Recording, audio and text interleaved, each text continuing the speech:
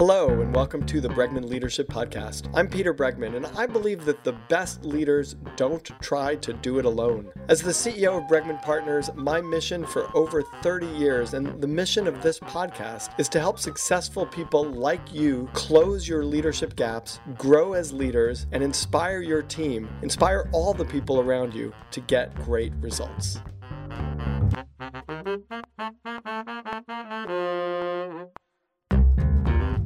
With us today is Jud Brewer. He is the author most recently of the book, Unwinding Anxiety. New science shows how to break the cycles of worry and fear to heal your mind. He is an internationally renowned addiction psychiatrist and neuroscientist. He's the head of research and innovation at Brown University's Mindfulness Center, and he's an associate professor in both the School of Public Health and the medical school at Brown. I loved this book. I found it really terrific, very pertinent. I related to it personally. I personally have dealt with elements of anxiety and addiction, mostly I think to sugar and to work, but I really have thought of them as addiction. And so what I've asked Jud to do, instead of doing the normal, Q&A kind of interview, is, hey, Jud, would you coach me and let's teach people all about unwinding anxiety and the new science of breaking cycles of worry and fear in a way where it's in practice, in action related to me. So I'm going to be hopefully vulnerable in this conversation and hopefully cured by the end of it. And I'm so delighted to have Jud with us. Jud, welcome to the Bregman Leadership Podcast. Thanks for having me. Okay, so I'm just going to start by saying I overeat sugar. I go through cycles of saying, okay, and now like right now, like as of last night, we just did a birthday party for my son. And Sophia, my daughter, and I shook hands and said, okay, we are off sugar now for a little while because we way overate it. And I'll go through cycles where I don't eat any sugar, but then that's really hard. And then I break it and then I overdo it and I'm back and forth. And so that's one kind of addiction. Mm-hmm. And then there's another kind of addiction that I have where I think it's very hard for me to relax. Like I am always working on projects, moving towards the future, thinking of what I'm going to do next, working on writing that I'm doing. And there's an element of that that's incredibly productive and useful for me. Mm-hmm. But there's also a part of it that comes from a place that it is exhausting and that is like driving for fear of stopping. And I would love to continue to produce, but in a way that is supportive of my enjoyment and mental health, as opposed to, out of fear. I want to run towards rather than run away from. And then actually, I'm going to throw a third, and you're going to totally, cure all of this for me while teaching everybody at the same time these elements. In general, I think I worry. Like what I said to a friend of mine recently is like, I would love to trust there is every bit of evidence in my life that the world I live in is trustworthy for me, that I could trust the world and not worry about every possible eventuality. But I think I have this, ancestral, my mother was in the Holocaust and our, I grew up with this real sense of you gotta, hustle and survive and et cetera. And I think I never let my guard down around that. So, wow, 30 minutes. You got your arms full here, Jud.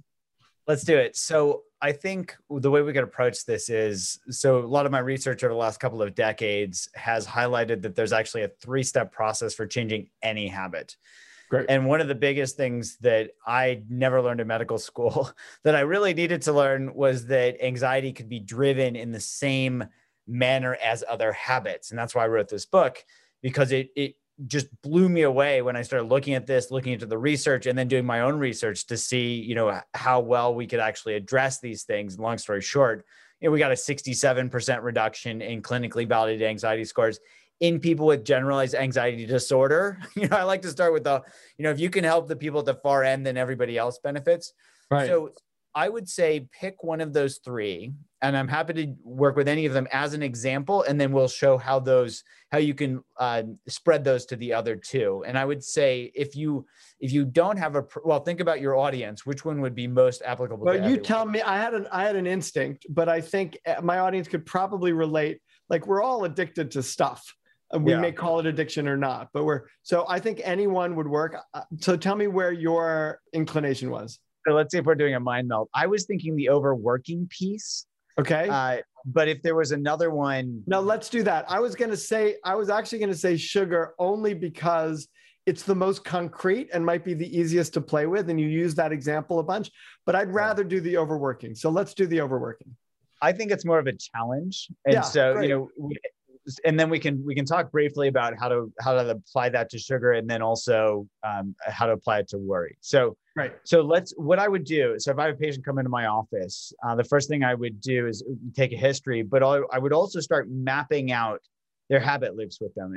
And this has been so helpful for me. We actually put out a free habit mapper. Anybody can download this. I think at the website's mapmyhabit.com or something very simple. So what I would do is, we'll put that in the show notes, by the way. Yeah. Okay. So you come into my office, and I would pull out a piece of paper, and I would say, okay, well, let me back up and say, we all form habits through the same process. This is evolutionarily conserved all the way back to the sea slug. 3 core elements: a trigger, a behavior, and a result. And just to give you a sense for how that works, our ancestors who didn't have refrigerators needed to learn where to find food and how to remember to go back and find it again. And the way our brain works to do this is we see some food, there's the trigger, first element. We eat the food, there's the second element, that's the behavior. And then our stomach sends this dopamine signal to our brain that says, remember what you ate and where you found it. That feeds back so that the next time we're triggered by hunger, our brain says, oh, go back to that food source, okay? Right. So with that as background, and same for avoiding danger. You see the saber-toothed tiger, you learn to avoid the saber-toothed tiger. So let's map that out with regard to overworking. Let's just call it overworking. Okay. So let's say the behavior, we've already taken that piece, is right. That you can't stop working, or there's a time where you feel this urge to check your email or do an extra piece in a project. Is that fair enough place to start, or give me some color? Yeah, no, that's great. Like I think that the behavior is work is always on my mind. Okay. And I will, like the question that I've been thinking a lot about is, when is enough? Like, what is enough? And if I'm not building, like bringing in more clients or writing more things or putting out the next, then I feel like suddenly I'm stagnating. And then that creates, then that creates, I guess, anxiety, which drives me to work more. Okay. So let's concretize this in terms of the always got to be doing more work. It can even be a mental behavior where you're saying work is always on my mind. Right. So let's say there could even be a mental behavior there where you're always thinking about work. Maybe that's a concrete place to start. So if work is always on your mind, is there anything in particular that triggers that mental habit pattern of, always thinking about work? It's interesting because it's always there. So I guess there are things that trigger it, meaning if an email comes in and I look at it and it's work related, it's hard for me. I think where this gets, maybe muddy a little bit is I think I have a very, very low tolerance for chaos. Yeah. So I want to get everything done that needs to get done to feel like I'm on top of things. I don't want to feel like I'm not on top of things. Okay. And so, if something comes in, then it's very hard for me to say that's going to be a trigger to work on it, as opposed to say, you know what, it's Sunday. Like, I'll work on it tomorrow. Nothing's going to happen between now. And so then I jump and work on it. There's another thing which I think is subtle, and maybe interesting to work with is I think as soon as I begin to just relax and not do work, like just pick up a book, then I'll start to think of things I need to get done. So I think that actually, in a funny way, relaxing is a trigger to work in like a very strange way. Yeah. No, you're not the first to describe that. You can, and there's actually a little bit of science behind that. The one liner on that is when we are in such the habit of doing something, then when we're not doing it, it feels uncomfortable because it's different. It's out of our comfort zone. Yeah. And so we're moving into our discomfort zone, and our survival brain says, hey, is there danger out there? I need to be looking for that. Let me run back to the safety of the cave. And the safety of the cave is working. And this even applies to anxiety. I had a patient, I read about him in my book, he'd had anxiety for 30 years. And when he actually started getting to the point where he wasn't anxious, he was getting anxious that he wasn't anxious because it was uncomfortable. It was just like, this is strange territory. What is this? Totally. Okay.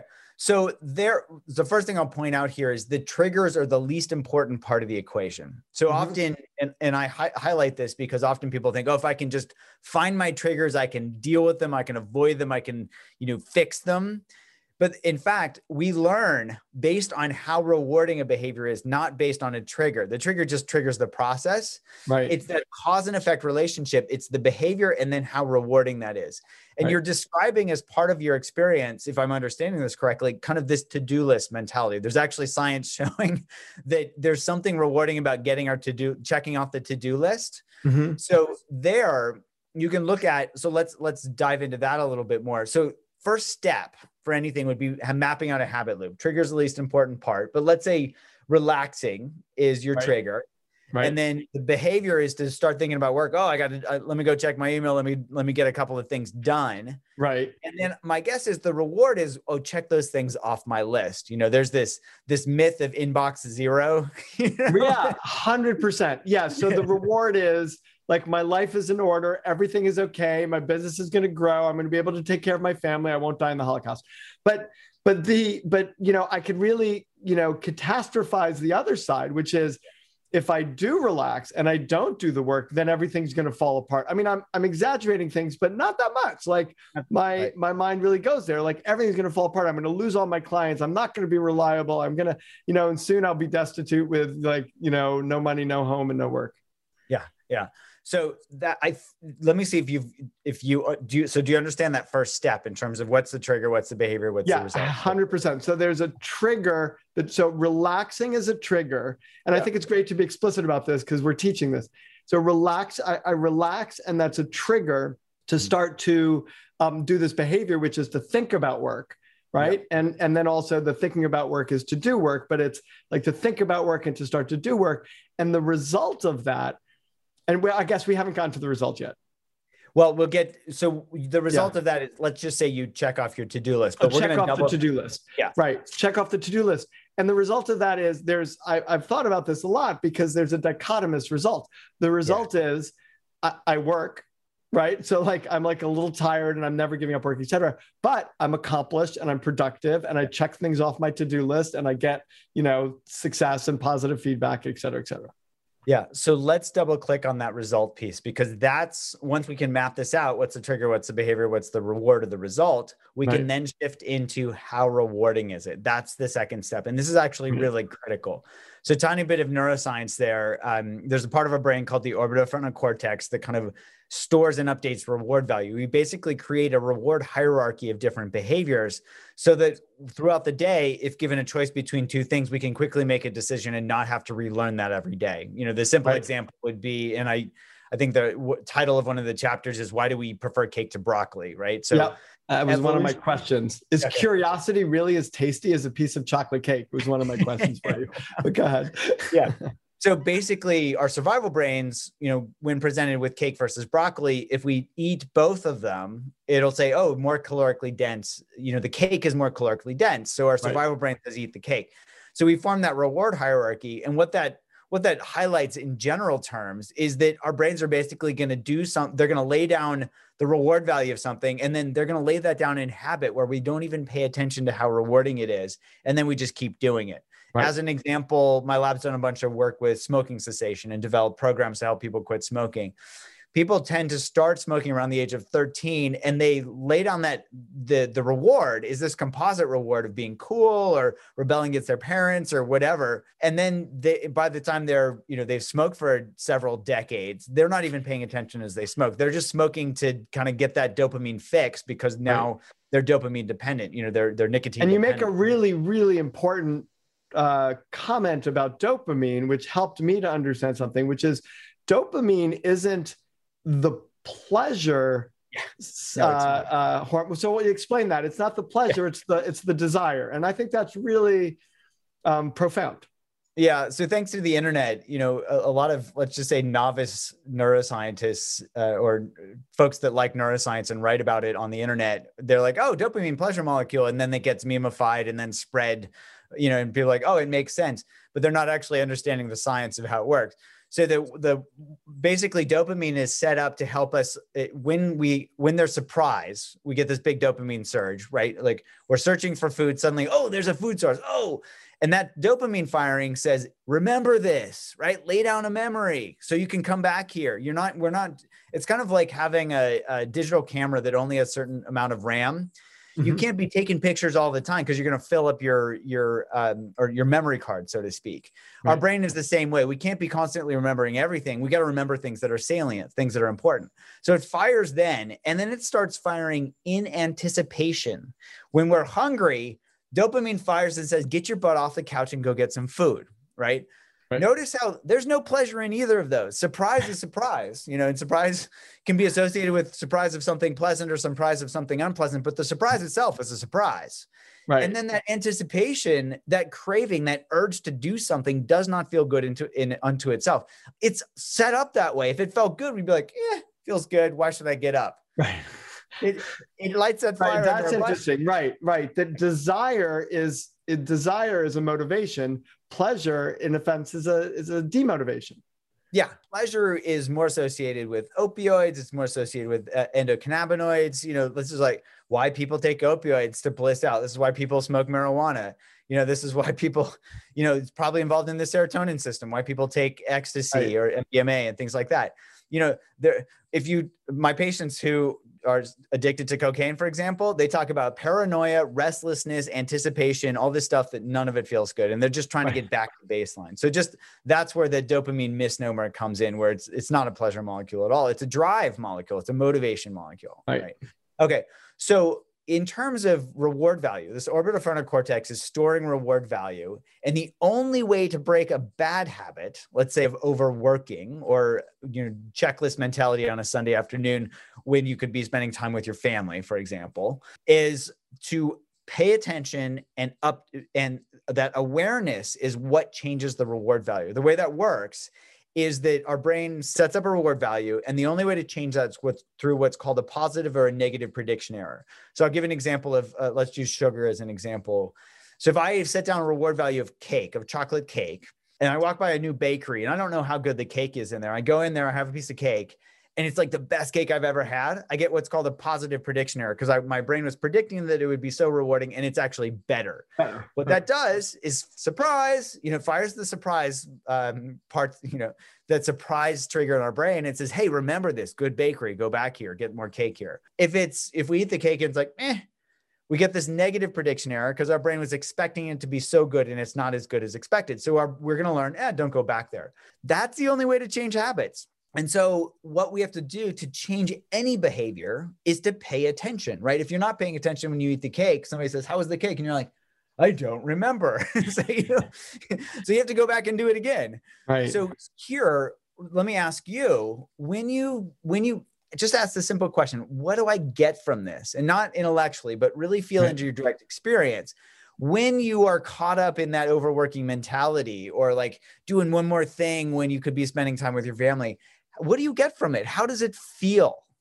You said there were mixed results. So describe both of them. Yeah, I think it feels, I guess it depends on what I'm working on.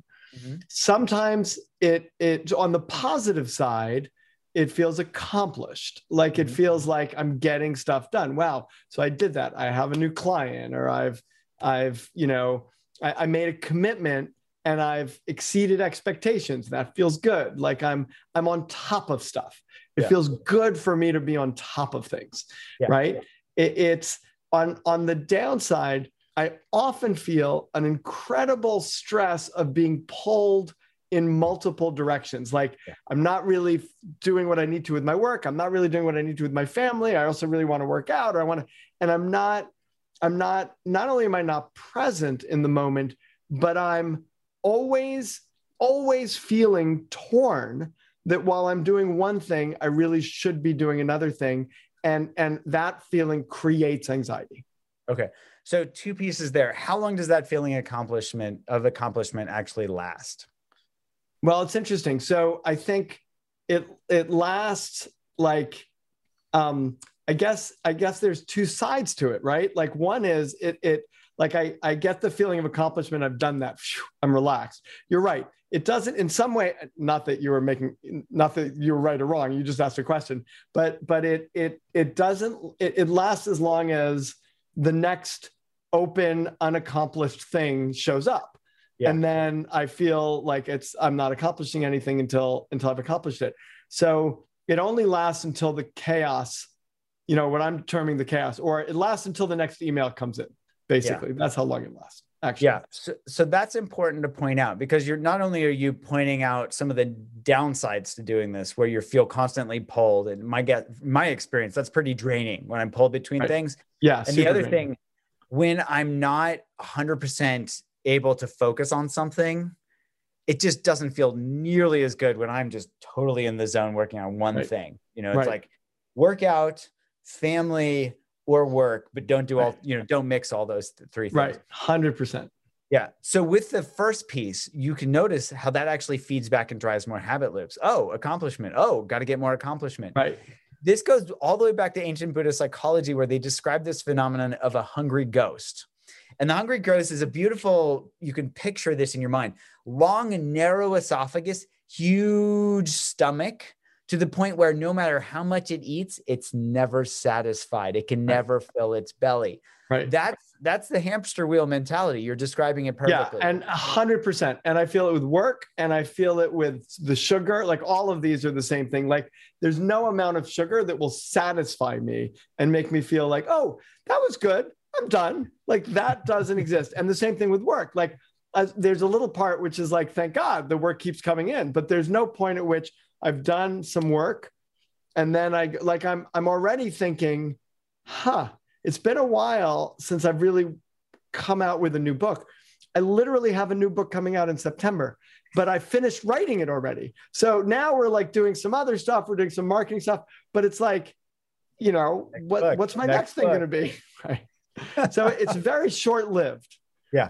But let me share this other side of the picture, which is, the other side is not doing work creates its own amount of anxiety, like its own set of anxiety, because, for the reasons that we talked about beforehand. So it's like, I feel like I'm caught between a rock and a hard place. So let's bookmark that piece in terms of the not doing work, and we'll come back to it. But I just want to highlight, make sure I'm understanding what you're saying. So you're seeing the downsides where there's this pull. It doesn't feel good to be doing several things at once. And then the satisfaction is short-lived and actually drives the addictive process to want to do more. Right. 100%. We can never have, our brains say, our brains basically say, you got to prepare for famine, right? This is why sugar says, oh, this is an easy source of calories. Get more, get more, get more, get more. It never stops. Right. The same thing is true where it's like, oh, there could be famine in my work. And so I got to get more, get more, get more, get more. Right. 100%. 100%. Yeah. I'm with you. 100%. So it's important to point out, this is just our brain survival mechanism, ancient one that is applied in modern day. And if we're not actually paying careful attention, we can just get strung along by it. And 20 years go by and we're like, what happened to my life?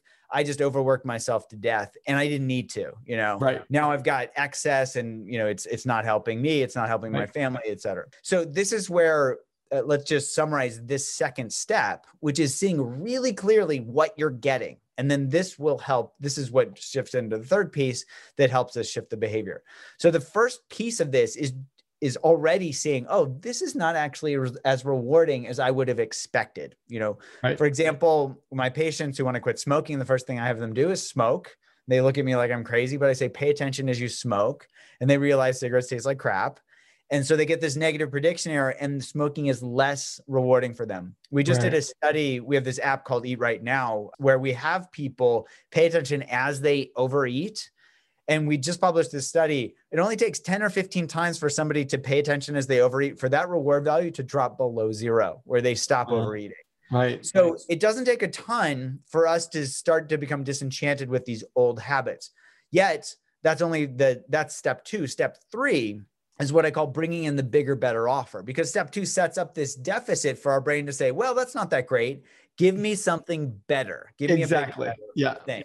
So let's zoom in on that now. So when you see that, let's call it the constantly thinking about work or overworking isn't that rewarding, if that's fair to say, what are things in those moments? Like, have you had times where you haven't overworked, where you've just been totally ensconced in, if that's the right word, just like working out or being with your family? Yesterday is a great example. Yesterday, the whole family was together. My oldest daughter's in college now, and my oldest daughter, Isabel, really wanted to go to the Harry Potter store.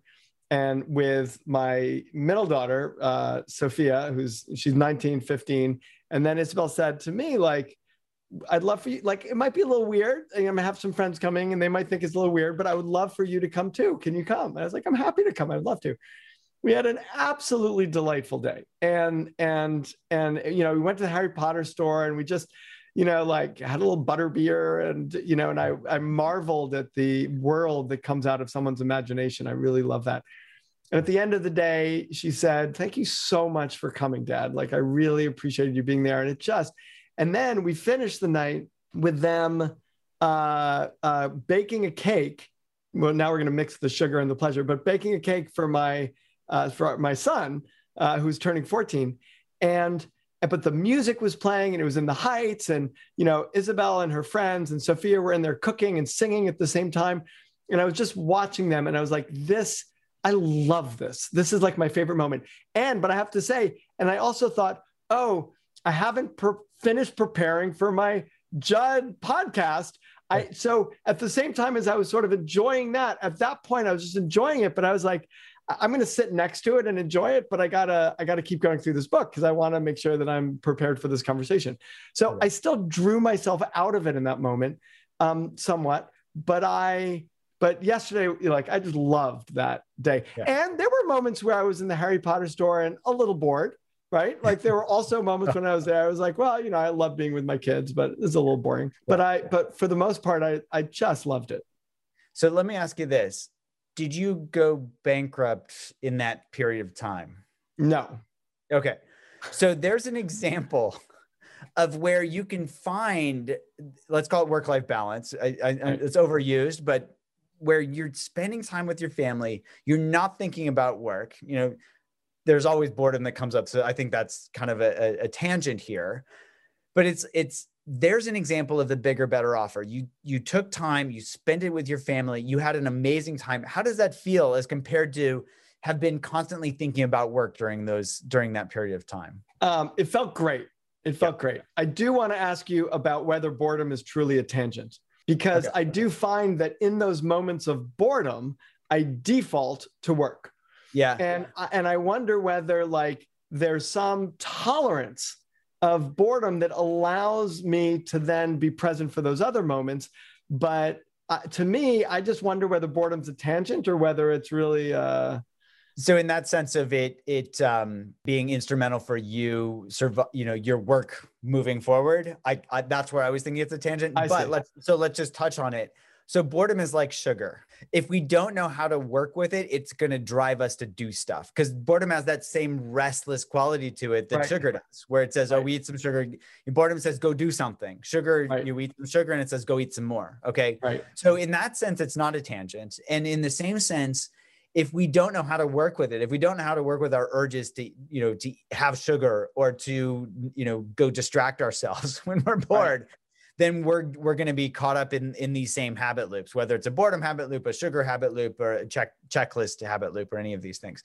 Right. So this, just to kind of highlight what this third step is, finding what I call bigger, better offers.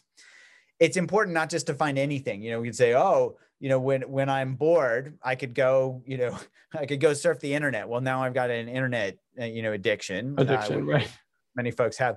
So the key is really something that helps us step out of these old habit loops that's also intrinsically rewarding. And I think of these, and so if you think of anxiety, for example, or you think of boredom, well, let me ask you, so this is not rehearsed. When you feel bored, does it feel more closed or contracted or more open and expanded if you had to pick one of those categories? Closed or open? I think if I'm understanding your question correctly, it feels closed and contracted. Yeah. How about anxiety? Yeah. Anxiety, yeah, feels like open. And does anxiety feel open? Well, I contract in anxiety. Yeah, that's what I'm asking about. Oh, yeah. Okay. So what do I do in boredom? Well, actually, you don't even need to. Sorry, you don't even need to go there. What I wanted to highlight was these categorical differences in terms of the quality of the experience. So when we're bored, we feel contracted, and this is research that my lab has done as well. So you just replicated it. Nice work. Right. And anxiety feels contracted, frustration feels contracted. When we look at our to-do list and we see that it's not checked off, we feel contracted. This is in contrast to when we are curious, when we're just truly curious about something. So let's say you walk in the Harry Potter store and you're like, wow, look at this creativity, right? Right. Does that feel closed or open? I mean, very open. Yeah. No, but very open, very open. Yeah. So, and does it feel better to feel closed or to feel open? Yeah, certainly feel better to be open. Yeah. So here our brains have this intrinsic reward hierarchy where they preference openness to closeness. And this actually fits nicely with like Carol Dweck's work around fixed mindset versus growth mindset. You know, when we're in growth mindset, we're in a better place to be being creative, to connecting with people, all this stuff. So bigger, better offers. I think of the two main ones, two main categories that help us open are curiosity and kindness. So curiosity feels open. When we are beating ourselves up, we feel closed. We tend not to, we just get stuck in habits of beating ourselves up. Why didn't I do more work? Why didn't I do this right? Versus being kind to ourselves. That feels better. So that's really that third step, is finding rewards that are more rewarding. Does that make sense? And you're saying finding rewards that are expansive, like pursuing the expanse versus the contraction. Yes. Right. So let's get concrete here. When you have a thought, let's say, let's go back to the time you're spending with your family yesterday, where they're all having a good time baking and all this, and you have this thought, oh, I need to read this book. What if you just got curious and noticed, oh, there's this thought, and just notice it as a thought and kind of place it off to the side or let it go, as compared to being pulled along by it. And this is really what mindfulness training is all about, is help people see these thoughts, let them go, as compared to getting caught up in them.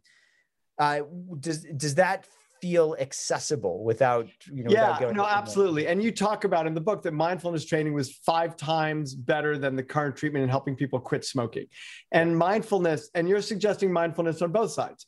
You're saying, on the eating sugar or the keeping myself busy, just notice what's going on in that moment. And is it pleasure? And, there's some ways in which the eating sugar is pleasure for the first few bites, for sure. And then after a while, it's not. And it's just very, very momentary pleasure. With work, there's also pleasure to doing work. Like, I like working. Sure. I like it. There's pleasure, but then there's also all of the anxiety and stress that comes from not being able to let it go. And then in terms of the reward, I could look at that moment, which I guess is like another trigger loop. Like, what's the trigger?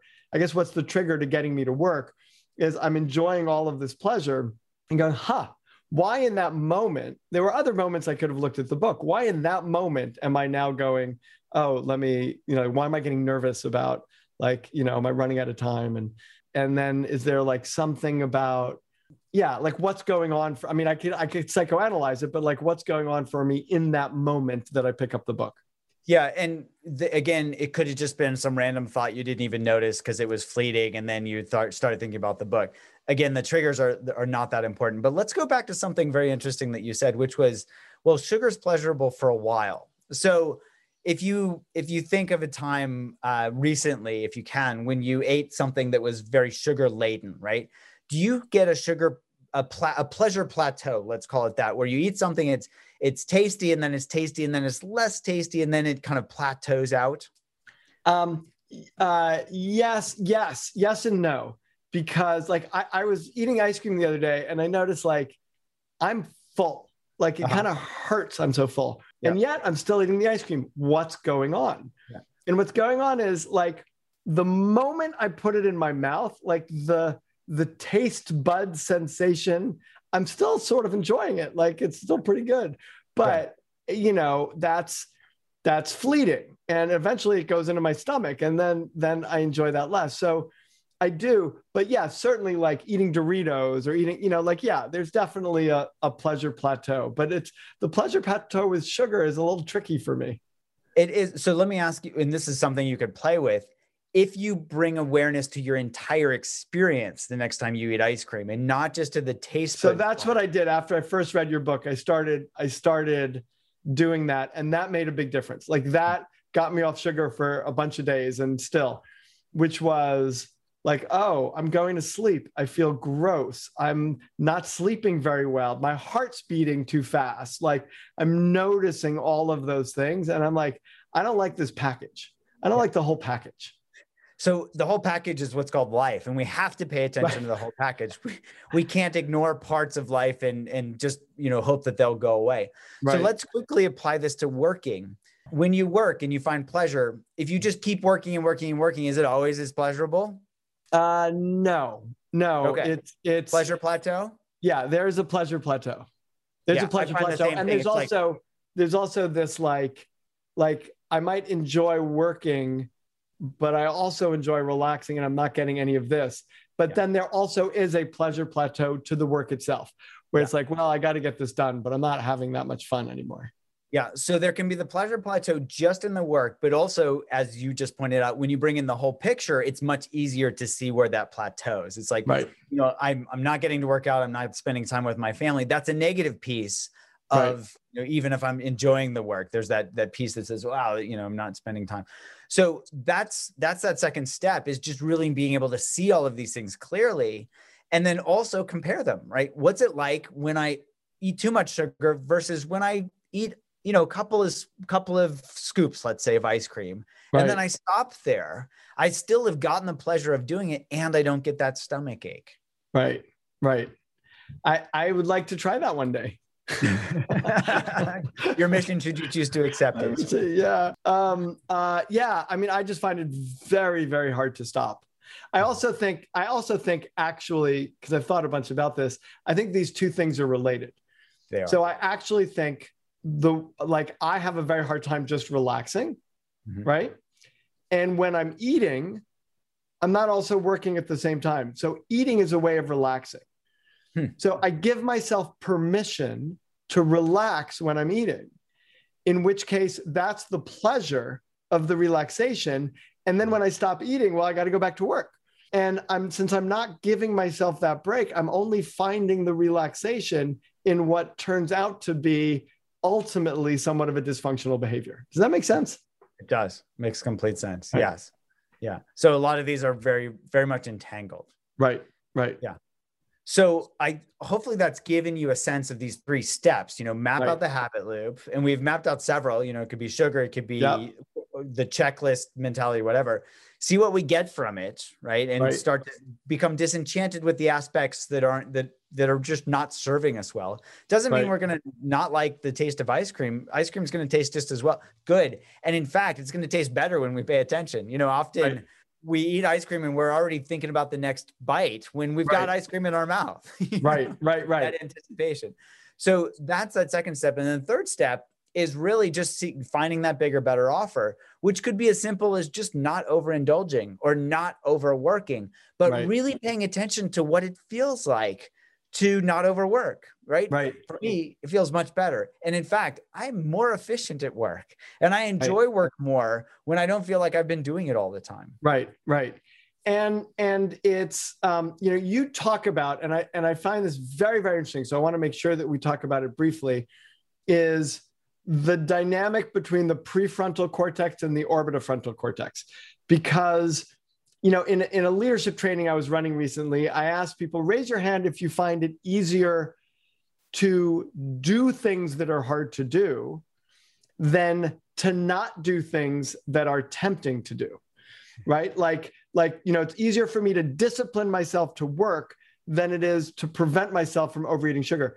And about half the room fits into the category of it's easier to discipline myself and push myself to do things I need to do. And half the room raise their hand for, it's actually easier for me to not do things I don't want to do, but it's harder for me to push myself. And I've always been fascinated by this. And your description of the prefrontal cortex and the orbital frontal cortex explains it in some ways, that these are actually two different mechanisms that are happening in our bodies. They are. And so think of the prefrontal cortex as the thinking and planning part of our brain, right? It's the seat of cognitive control. Some describe willpower. Neuroscientifically, willpower may be more myth than muscle, but we probably don't have time to go there. But think of the prefrontal cortex as being this cognitive control part of the brain. Now, it's important to know that it's the youngest and the weakest part of the brain from an evolutionary perspective. So while it can work at the best of times when we're fed, when we're rested, when we're not frustrated, it actually goes offline during any of these things. So there's this saying in addiction treatment, HALT, when we're hungry, angry, lonely, or tired, we're more vulnerable to relapse, because that's when our cognitive control parts of the brain go offline. So the prefrontal cortex, very helpful. Planning and thinking is always helpful. Not the strongest part of the brain, not the part that I would rely on in a pinch, right? And in fact, when I'm in a pinch, it's headed out the door, because it's like, I'm not your man. I'm not your brain. I'm not your part of the brain. So the orbital frontal cortex is there, that kind of sets up the organization, where the habit parts of our brain, it's kind of setting up the circuitry, or the think of it as the algorithm that's like, when given a choice, just do this, right? So we can do things very, very quickly. Right. So if the bottom line here is, as you're pointing out, they are very different systems. And if you're gonna bet on one of them, I would bet on the older and the stronger part of the brain, which is why we need to really focus on that part, these habit forming parts of the brain, when we're really trying to instill good habits that last a long time and let go of unhealthy habits. And the nice thing about this is none of this takes willpower, right, at all. It just takes awareness. Right. And that's the whole point of this process, right? Which is to say, you just become aware of what the triggers are, the behaviors are, the rewards are, and ask yourself, how's that working for you? Right. Yes. And then feel how that's working for you. And then your brain naturally reorganizes to go for the rewards that are truly not superficially rewarding. Yeah, that's it in a nutshell. Nicely put. Right. This is great. And what I'm actually finding in this conversation, as I think about it, is like all of these issues that I struggle with, the working too much, or the sugar, or just generally, like worrying about what the future is going to look like, which you talk a lot about in the book. They're all interconnected. So like, when I'm, the sugar thing comes, it's almost balancing out the work thing, both dysfunctionally, but it sort of balances it out. And to sort of slow down and again, the book, Unwinding Anxiety, to like unwind these different elements to begin to sort of see, what's really going on, what's really giving me pleasure, what's, not what's been ingrained from my parents, or what's been ingrained from my previous experience and behaviors, and, but what's really going on, what's there. And I imagine there's some degree of, and I've written this book called Leading with Emotional Courage, the willingness to feel things. There's some degree of increasing our capacity to feel things that are a little unpleasant, as opposed to try to avoid them. And maybe being mindful about that, you realize, sadness is not actually unpleasant. Like we affiliate it with unpleasant, but being sad, there's actually a certain pleasure to allowing yourself to be sad. There's certainly pleasure to being angry. There's maybe even pleasure to envy, which is the pleasure of desire. But to be able to feel that allows us, and maybe it's not all pleasurable, maybe it's just uncomfortable and unpleasurable, but the mindfulness would say a willingness to feel that allows you to not necessarily distract yourself from it. Am I thinking about this correctly? Yeah, absolutely. So I don't know if you've heard this saying or even written about it. The only way out is through. Yeah. Yeah. So that's the way I think about what you're describing. We can't just avoid things that are unpleasant. And we've got to actually face them and turn toward them. Curiosity helps us turn toward them. So why is it important to turn toward them? Because we've got to face reality. We've got to face life. And one thing that we're seeing in modern day is there's this this great propensity for this to avoid distress. We're unlearning how to have good distress tolerance. We're intolerant to distress because if you feel pain, you can take a painkiller, you can take an opioid. If you feel emotional pain, you can take a pill, you can distract yourself. We're doing all of these things. Our phones are weapons of mass distraction, as Cornel West put it. We're getting conditioned to anything that's unpleasant, even just waiting for our computer to boot up. We're like, oh, why is this? It took a quarter of a second for my computer to boot up. What's wrong with my computer? We're getting conditioned in this way more and more and more, to the point where we're just not okay with distress. Distress in itself, like just, think boredom, for example, feels a little restless, feels a little uncomfortable. People are sitting at stoplights, and they're like checking their phones because they can't sit for 30 seconds at a red light. Right. So it's really important to see, one, this uncertainty is what's driving us to adapt to the world. If we're constantly sticking our head in the sand, we're not going to see what's happening everywhere else. And that's actually not helpful for our survival. Right. That's great. That's so great. Judd, it is such a pleasure to be speaking with you. The book is Unwinding Anxiety. New science shows how to break the cycles of worry and fear to heal your mind. I've loved this conversation. I loved reading the book. I highly suggest it.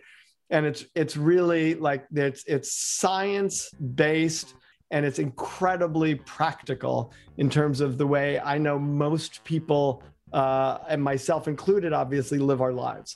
And it's a way of sort of softening around the edges of some of that stuff. So, Judd, thank you so much for being on the Bregman Leadership Podcast. My pleasure. This was a lot of fun.